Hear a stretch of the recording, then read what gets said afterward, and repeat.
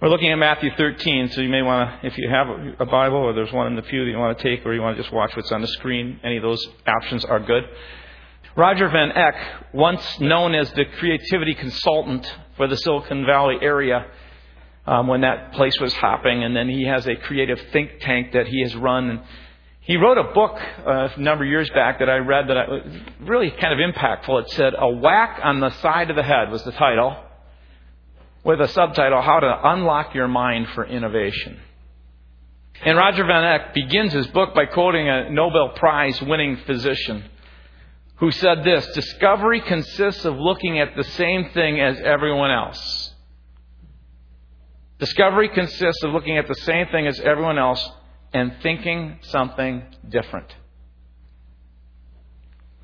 He gives examples. He says, Johann Gutenberg combined two previously unconnected ideas, the wine press and the coin punch, to create a new idea that transformed the world that you live in today. And the purpose of the coin punch was really to actually press on a piece of metal an image, whether it be some kind of a face or some kind of a living creature or something, but it would press that on there.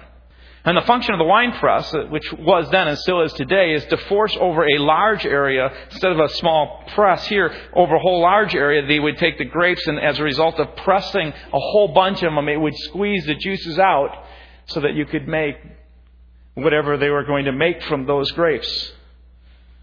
Well, one day Gutenberg playfully was asking himself, because people were trying to figure out how to make type and books, and so they basically were taking these plates and carving them, and then they would have to do all these carvings, and they usually couldn't do two books of very much length at all, and they had to then throw those away when they weren't any good. And he was playfully asking himself, what if I took a bunch of the coin punches and put them under the force of the wine press so that there would be a bunch of little images on paper? And the resulting combination was what we know as the printing press and movable type, which was really the heartbeat underneath the whole Reformation, not only with their political changes, but it was the written word that allowed for God's word to be put into English, and then all kinds of other things as a result of that playful interaction of two different ideas. Nolan Bushnell in 1971 looked at his television and he thought, I'm not satisfied with just staring at my TV. I had this weird thought, I want to interact with it. And so soon after, he created this interactive table tennis game called Pong. Anybody ever remember playing that crude elementary game called Pong? Do you know that little crude elementary game called Pong started the video game revolution?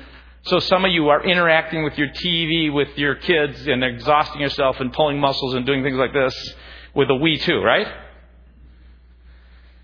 There's another man named Picasso who one day went outside his house, found an old bicycle, and he looked at this old bicycle and stared at it for a bit. And as he looked at it, he began to see something. And so he took off the seat, and then he took off the handlebars. He took the handlebars and the seat, and he started playing to put it together, and eventually welded them together to create the head of a bull, which became a famous artistic painting or figure. And I kind of go, how does that happen? Well, Van Eck makes the point that the routine and the ordinary, which we have to have in our life, there are routines and ordinary things. It's almost like the backbone of our life. We need that structure to live. So that like when you drive to work or you drive to a certain place or you're putting together a certain recipe, you just kind of know it. It's so routine you hardly have to think about it. It just happens. He said that ordinary routine kind of thinking and processing, which is so good in our life in many ways, is the very thing that causes our minds to freeze up, and at times he calls them mental locks. And so what he's about is how do you get people to innovate, think differently, to come up with the kind of things that can change our life and our world around us.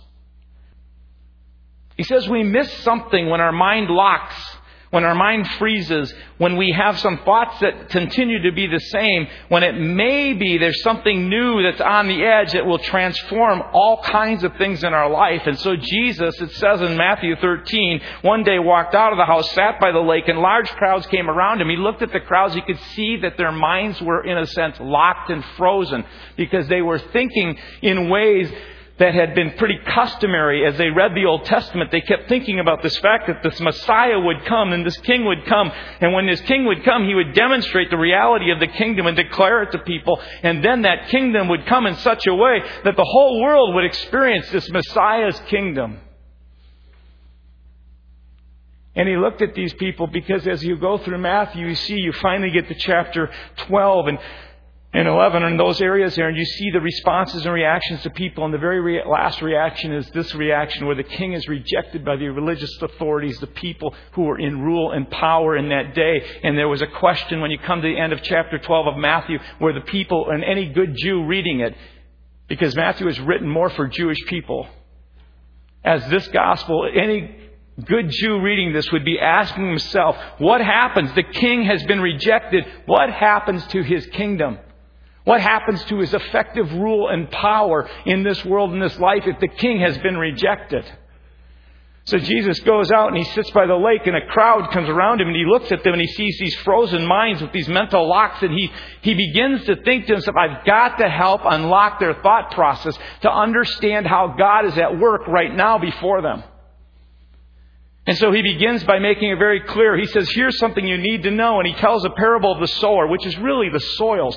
He talks about the heart and how the heart is where the kingdom grows. He needs to let them know it's not necessarily some external thing that God was promising. That would come, but it's your heart that's most important. If the soil of the condition of your heart is good, it will produce 30, 60, and 100 times. So he's kind of whacking them on the head saying, the kingdom grows here. And then he whacks him on the head with another parable where he talks about the parable of the seed. There's good seed. And then at the night, someone plants a bunch of weeds in there and they grow up at the same time. And the question is, do we separate the good seed from the weeds? And the owner says to his servants, no, you wait till they come to full harvest. And his point in this parable is not only is your soil the place where the kingdom grows, but now in this time, while you're waiting for that glory of this kingdom which will impose itself on all people, you don't realize, he's saying, there is a time where you're called to live in this world, to engage those around you in this world, and then to love those within your world, starting with your husband or your wife and your children, or with your significant other, or with people close to you. And you begin to learn how to love in that way. And as that love begins to ripple itself out, it also shows itself in a very way that there's integrity, that it loves all the way everywhere you go. And now he's got them at this point where he's talking about where the kingdom grows. He's now telling how it grows in this world, that he comes to this next point, and he gives two more parables. And if you look at these parables, you'll see in verse 31 through verse 33, they're very short little parables. One of a mustard seed, one of the yeast or leaven. He says in verse 31, he told him another parable. The kingdom of heaven is like a mustard seed, which a man took and planted in his field. Though it is the smallest of all seeds, yet when it grows, it's the largest of garden plants and becomes a tree, so that the birds come and perch in its branches. And he looked at them and he then tells them another parable. The kingdom of heaven, he says, is like yeast that a woman took and mixed it into about 60 pounds of flour until it worked all through the dough. And he got done. He looked out at the crowd and he saw faces like I'm sitting here going, What are you talking about? Can you help us out a little bit? Well, in both parables, what's really interesting about this is the choice of images that Jesus uses is really surprising to the people. Jesus was juxtaposing some ideas together in such a way that would be like a whack on the side of the head for a lot of people when they thought about the kingdom of God in the context of a mustard seed and in the context of yeast. He was talking about the kingdom of God. And really, as he talked about it, it was rather unexpected. I think it probably evoked startled expressions from a lot of people using these two images. I'm sure their minds, they're thinking, where is he going with this bizarre imagery? But see, Jesus was trying to dislodge mindsets in order to penetrate underneath the assumptions that have locked people into an understanding which is not necessarily helpful sometimes in seeing God work around you. That's a mouthful there. He's actually knocking the heads of people to be able to say, I want you to see how the kingdom is operating right now. What it looks like. And so we have to ask yourself, what is he jarring loose? Jesus uses two stories, and I think he uses two stories because as he gets done with the one story, he looks out and goes, they need another story. This one needs a second emphasis. Because this is one that I think people have a real difficult time understanding even to this day.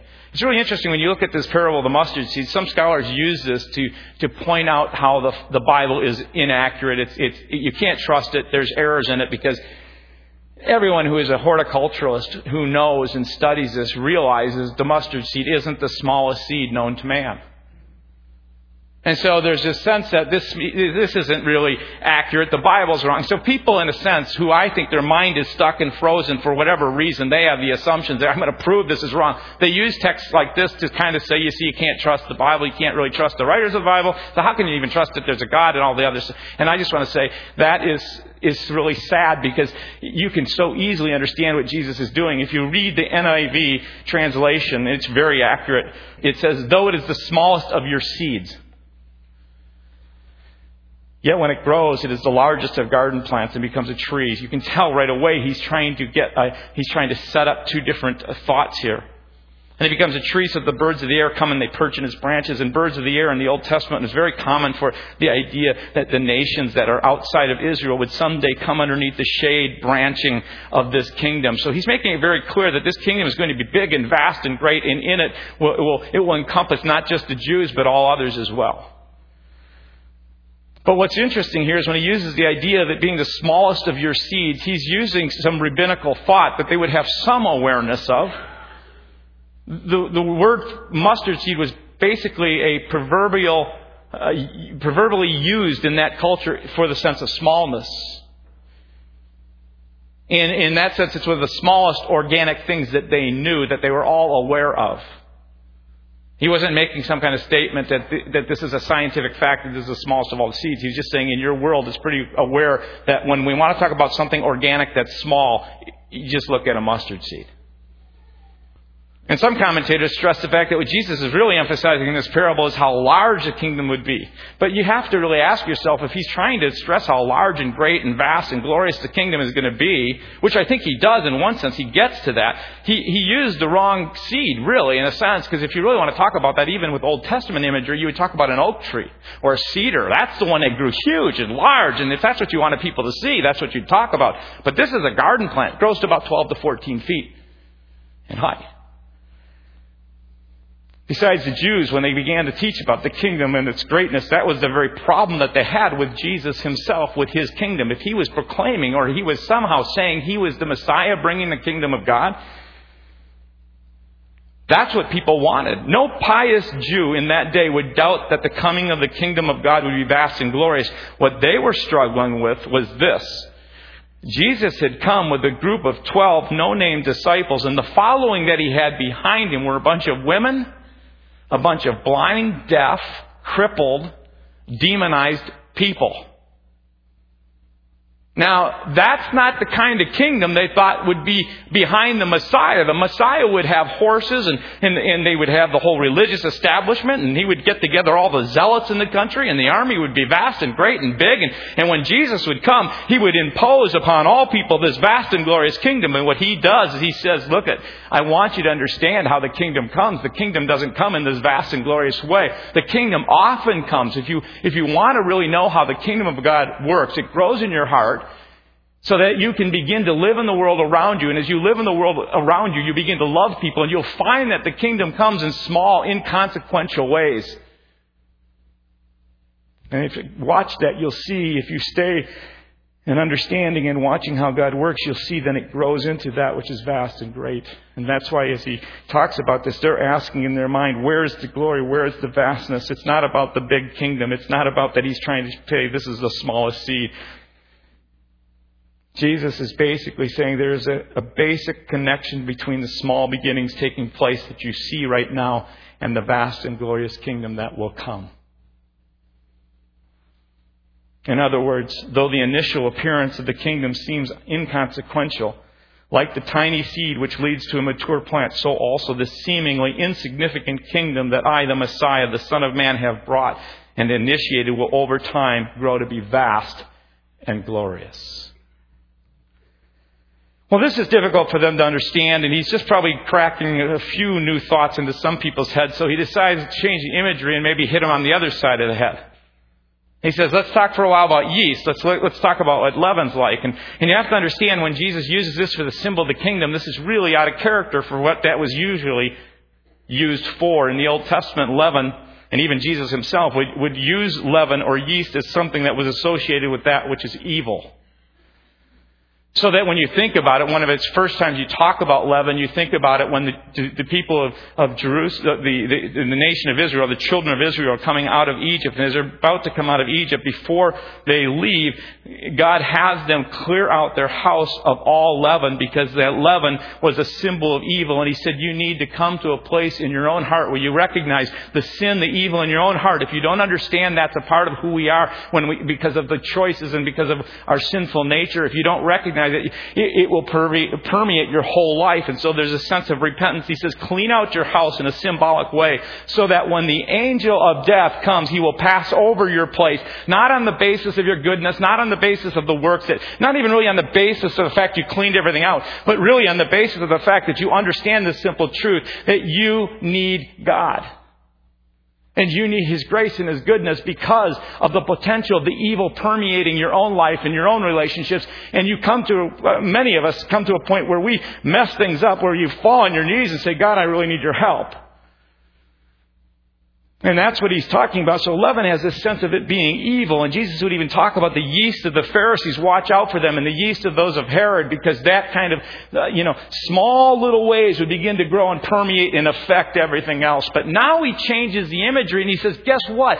The rule of God which grows in your heart, which begins to move in your life where you live and where you love. He says this rule comes in ways like yeast. It's like leaven. The only difference really between this and the other parable is that this is more of a pervasive, transforming kind of nature. So you get both of them being small, and the idea that it comes in small ways and grows. One permeates and one just grows into a vast, great tree that holds the nations. So you may be wondering, why is Jesus and what is He trying to teach us through these stories? Again, let me just reiterate, it's not how big the kingdom will be someday. That was not the purpose of it. He wasn't denying that it would be, but He's trying to dislodge that thought that it would happen like that when He came. And He was not denying it would be pervasive, but He's trying to dislodge the thought that when He came, those things would happen immediately. In both parables, the point is the same. Presently, the kingdom Jesus has brought operates quietly, persistently, and from small beginnings. What seems inconsequential is ultimately of greatest consequence. And He uses these stories to try and break through our mindsets to understand how He works in our midst. And so what is Jesus trying to jar loose in your own thoughts, in your own mind? Is it possible that 2,000 years ago, what He was jarring loose then might be what He needs to jar loose today? Is it possible that we maybe have some of the same things? I think it's interesting that Jesus uses stories, because stories have a way of sticking with us, and sometimes we remember them at the right moment. Now, I have to share this because as a pastor, this is a pretty typical thing. I'll have people often come up to me and go, I don't remember what you even spoke about. And I'll be honest to tell you, there's people who say, what did you speak about 2 weeks ago? I don't know. But what they'll often say to me is, I remember when you told the story about your dog. I remember when you told the story about that guy who did, and they'll give you stories. Well, Jesus is so wise and so wonderful that He allows for His word to be like seeds within our hearts and our minds. And so He sticks these seeds into the hearts and minds of these people. And as He does it, Jesus knew that soon God's purposes and ways would be really hard for them to understand as He would hang on a cross and die. He knew that these stories needed to be lodged in their heads and in our heads so that when He, this single seed, died, this kernel of His flesh was broken on a cross, they would at some point understand when this new seed of life was resurrected with all power and all authority and would show Himself to 12 and then to 500, and then it would begin to permeate into the city of Jerusalem, and from Jerusalem would scatter throughout the world. They needed to understand that's how God works. That's interesting. And so I just want to share with you, there are some mindsets that I think 2,000 years ago they had that we have today. And I say this for me, so this message is for me, maybe more for you than for you, because they're mindsets I carry. There's a lot of times the way I want God to work, or the way I'm looking for God to work, the way that I expect God to work, the way that I hope God will work, is that He'll work in big ways. People want big. Right? America especially is a little bit after big. If you're from Texas, you're really after big. People want loud a lot of times. They want in your face. And people want it now. All the things that they were looking for. So let's talk a little bit about what it means for you to want maybe something like God to work big. Because I believe that same belief is existing today. We believe it's God's at work when He shows up in a big way, right? Boy, God was here. Whew. God was here as big. We tend to look at God to work in mega ways, grand events, and large groups, and anything that's sizable. So one of the ways God does work is big. I remember this last Christmas Eve, we've had so many people just talk about how God moved in their hearts. We were all, place was packed, people singing at their hearts. And this is one of those moments, and God just showed up in a powerful way. It was kind of that undeniable presence of God. And it was so touching in my own heart and my own experiences. I know it was for others. But what happens is that God shows up in that way. That's a gift. That's a grace of God. That's something He chooses as we seek to, with all obedience and understanding, we put ourselves in a position that He can be here. But if He doesn't show that way the next week or the next week or the next week, because I have a tendency, you have a tendency, I think we have a tendency. We like to go from big to big to big to big, but God is the God of grace who at times gives us big to say, I'm still with you. But a lot of life is about the little inconsequential things that you do daily as you live in this world and you love people. And He said, that's how my kingdom comes. I feel so privileged even to stand here in this moment and to talk about this, because I'm learning this. We're learning this. God comes and the Messiah comes and they want big, imposing. And Jesus comes as a little baby. We've been kind of, as elders over the last year, been just kind of, I think Kevin Lake, our chairman, was kind of given this verse from someone who kind of gave it to him as he took the leadership of the chairman of the church here. And Isaiah 41, 18 through 19, we'll say this from time to time and we'll kind of joke around it. It says, forget the former things, do not dwell in the past. See, I am doing a new thing. Now it springs up. Do you not perceive it? I am making a way in the wilderness and streams in the wasteland. And it's interesting that God has to say to these people, because they were coming back, many of them were being encouraged as they were coming back from their days of captivity. And they were coming back, some who had seen the glory of this old former temple, and some who had seen now this new one being built, which was so scrawny. So they didn't have all the gold, they didn't have all the jewels, they didn't have all the cedar and all the wood that the other temple that Solomon built had. This was not as good. So the people who saw the former things were just in tears. Oh, it's just so crummy, it's so little. And the ones who were new and it was fresh and their eyes were looking at it, saw the little work of God. They were excited about what God was doing, and they knew that God was at work. So that finally in Haggai, God has to say to the people, He says to them, listen, folks, all of you, the glory of this present house that is being built is greater than the glory of the former one that you are crying about. Because the present house, He says, is going to have greater glory. And that was 400 years off. Can you believe the big thing of God wasn't going to happen for 400 years? For 400 years, we don't have this kind of patience. They waited until the glory of the present house, which was Jesus coming into that temple, would be there. That's the glory.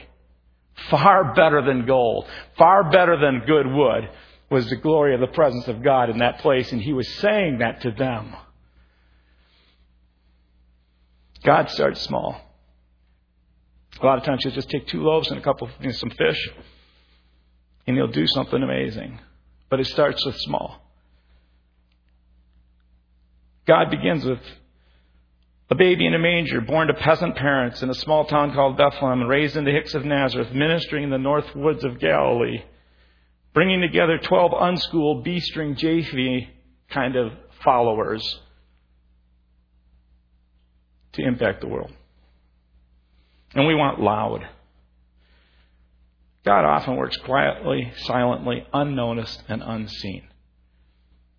I think Jesus, a lot of times in my life, has to whack me in the head. He says, it's not in your face. It's not how bold and brash, and it's not all this kind of bravado. God often works behind the scenes in the hearts of those who are receptive to Him. He doesn't need to be showy and loud. He doesn't need to be gifted and overwhelmingly brilliant. He doesn't need the cream of the crop. Just needs a little bit. He doesn't need the loud, blatant, and obvious, but you'll see that He uses the subtle and the quiet and the understated. He loves the humble. He loves the soft. He loves the yielded. His heart breaks for the broken. And we also want things now. We like it big. We like it loud, and I think a lot of times we want it now. We tend to think as we look at the works of God that if we do things a few times, it should also immediately flow that God answers, right? I'm like that. We live in this microwave world with this kind of itch for the instant everything. All of us, delayed gratification is something that's not too often preached or praised. But God's a God who does delay and waits in order to do things in our hearts, in our character, to prepare things around us so that He can do the things that He's planning on doing. But we want it now. So we reason, we've been meeting Wednesdays, first Wednesday of the month, and only 10 or 12 show maybe up the first time, or 10 or 12 next, or sometimes we'll get 20. But, you do this for a couple of months, and you kind of go, is anything really happening? And it's so easy to, let's just give up. We pray for 3 years for something, and we pray, and eventually, because nothing's happening, we come to the point where we say, I guess I'm going to give up. And then Jesus looks at His disciples in Luke 18. It talks about this widow who goes before the judge and persists and badgers. His point being that God, you don't have to badger, but the thing He says before He gives the parable, I'm telling you this, that you will always pray and never give up. I want you to know your God, the Father, is not like this unjust judge that you got to badger. Just bring your request to Him and be faithful in it over and over, and there will be a time that God will answer. I'm going to share it with you because really, Grace, you kind of asked me to share this a little bit because Grace, my wife, was at the women's retreat, and a number of women came up to her and were asking her questions about a story that I had told about Grace. About 15 years or so ago, Grace was diagnosed with MS down at Mayo Clinic, and we went through a whole bunch of other things, and through the years, numbness in her fingers, and was getting more problems with her leg and walking, and we went and followed this whole path of MS and went to all the steps, even to the point of being on a trial drug study with MS, and I have to share with you, and I know Grace in her heart we felt early on, this isn't what it is, but God, we're going to follow you and not deny these kind of things, but walk in your presence and your spirit and hold on to what we believe is true and pray. And lots of people prayed with us. And there were times where, there's doubt and you wonder. And then all of a sudden, as we go through this study, at one point about a year and a half ago, the MS doctor kind of has both of us sitting there, and he's showing the MRI, and he shows that in the spinal column, there's a stenosis. It's very tight. There's no fluid there, that the spine is right on the spinal cord, and that's not a good thing. There's white spots, which are often evidence of MS with all the symptoms, etc. And we kind of asked at that point, well, could those symptoms be from the damage of the spinal cord and maybe not MS? And he said, well, it could be. Why don't you go find, we went and found someone who could talk about surgery, about possibly opening that up, and went through that route, and we did that. And when just about a year or so ago, Grace, with the foot drop, could only walk about a mile, and it was really difficult. January, I walked with Grace, and she was walking 4 miles. And I was the one who was the difficult one. But anyway. And I say that because it's really easy to want to just give up. And it doesn't mean it's going to be answered the way that we think. But if God's speaking in our hearts, He's telling you to move into this. Go in all faith. Trust Him and walk in it. And just be faithful. Here's what Jesus is trying to get across to these people. We always want the external world around us to change. I'm the first one to admit this. We want big, we want loud, we want it now. And God says His kingdom comes in hearts that are willing to live and engage this world in a way where they love, in very inconsequential, very understated, and very much faithful over time persistence.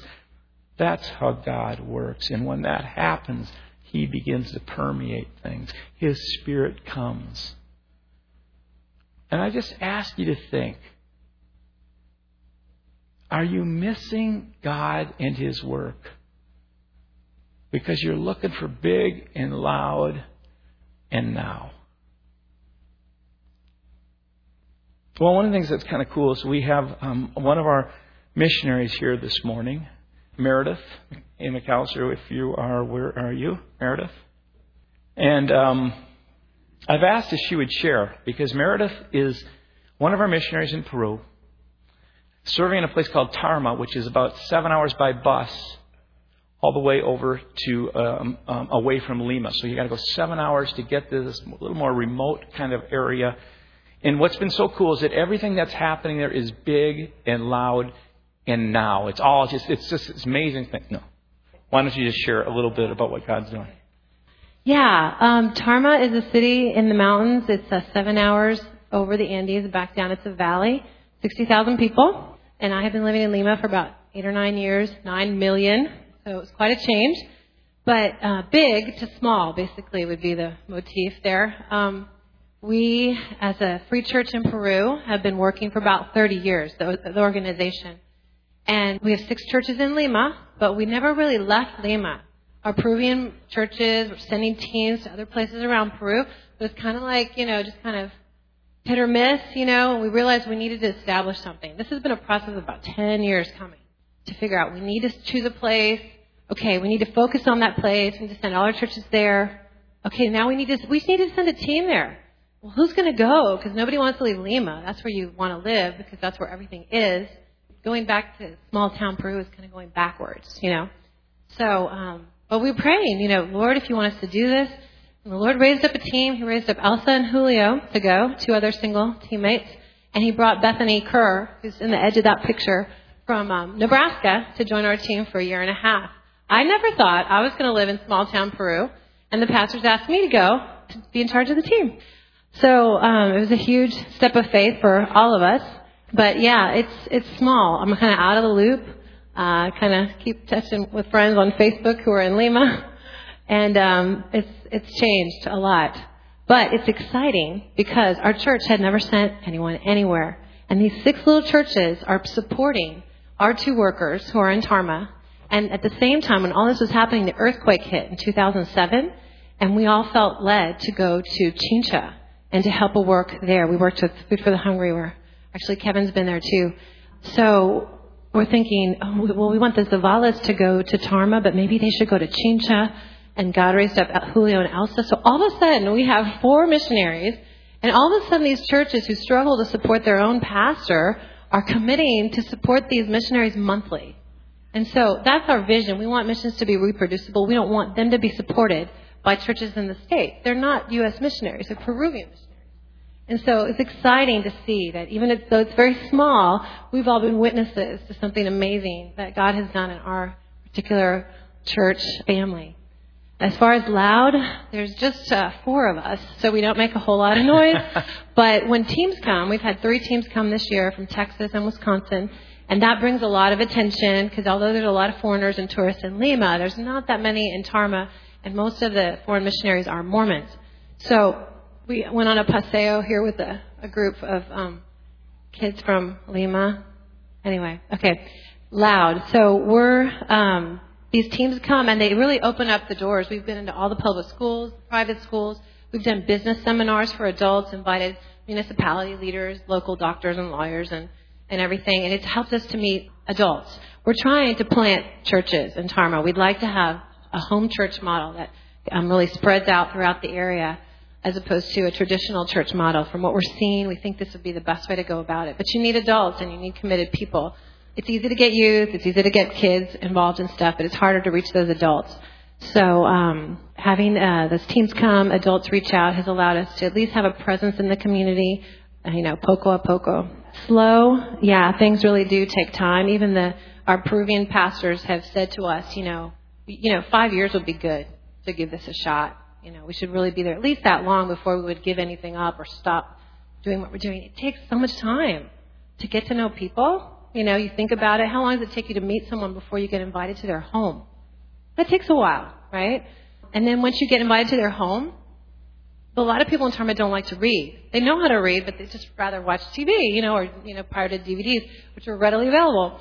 So to get them to want to read and to like to read, and then to see the Bible as something that's not just a decoration in their home or a good luck charm, that there's things in there that they can understand. Maybe get them a newer version because King James is kind of hard to understand. And all that takes time. It takes a lot more time sometimes than we expect.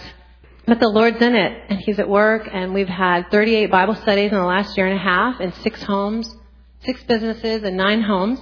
Everybody pretty much knows who we are in town, and hopefully that's a good thing. So we're just going to see. We're praying this year that we'll be able to start a pilot cell group, a pilot home church. We need at least 1 or 2 male leaders to make that possible. So that's what we're doing. And at the end of the day, you kind of ask, why is it like this? Why did God set it up this way? And I think it has to do with humility, to just, again, be dependent on the Lord and realize that we can't do this. I am not in control. He has the plans, the keys, and all the expertise, and we need to be just synced up and totally dependent on Him. Perseverance. I just think so many times we think, I have to do something big for God. And He's just asking us to be faithful every day in the little things, And a lot of people think, wow, you live in Peru, you live in the mountains, that's so cool. And I'm like, yeah, some days it is, some days it's really not. And I have to be faithful in really little things too. So that's kind of what it's all about. But just so grateful for being in partnership with you all. Thank you for your support for these last, I think it's been at least 10 years. So we couldn't do this, what we're doing. I couldn't do it without churches like you. And I'm just so grateful for your partnership in the gospel and for the Lord's faithfulness in all of this. I just really appreciate you sharing. And I think one of the things I just want us to kind of camp on as we kind of close is you may be before one of those things where you're kind of waiting for the breakthrough and for the big. And again, they're not bad. These are not bad things. Where you're waiting for it to happen now. And what those things do is just draw us back to being fully dependent on God. And so if you're in that place, I want to pray for you, and I want to pray for Meredith and for the work God has for us. So let's pray. Father, I thank you for this word from Meredith, and I ask, God, as she travels and talks with people that she sees that are supporting her in the States, that you would encourage her heart, and that, God, you would do the things, some of those things that she's putting her heart into, that we would see these small home churches, cell groups start up. We ask that you would be in that, God, as they build relationships over time. And Father, I pray for people this morning who are here and they've been praying for years that you would encourage their heart. I pray for people here who are beginning to involve themselves with people at work or around them, that you're building relationships. Give them the ability, Father, to just do those unnoticeable, loving, kind, good acts day in and day out. Help us to be the kind of people that were like you, Jesus. You celebrated the big, yet you are all about every day just being there, showing up, putting your hand up, saying, I'm here for you, Father. I'm here, God. May we be that kind of people, Lord. We pray in Jesus' name.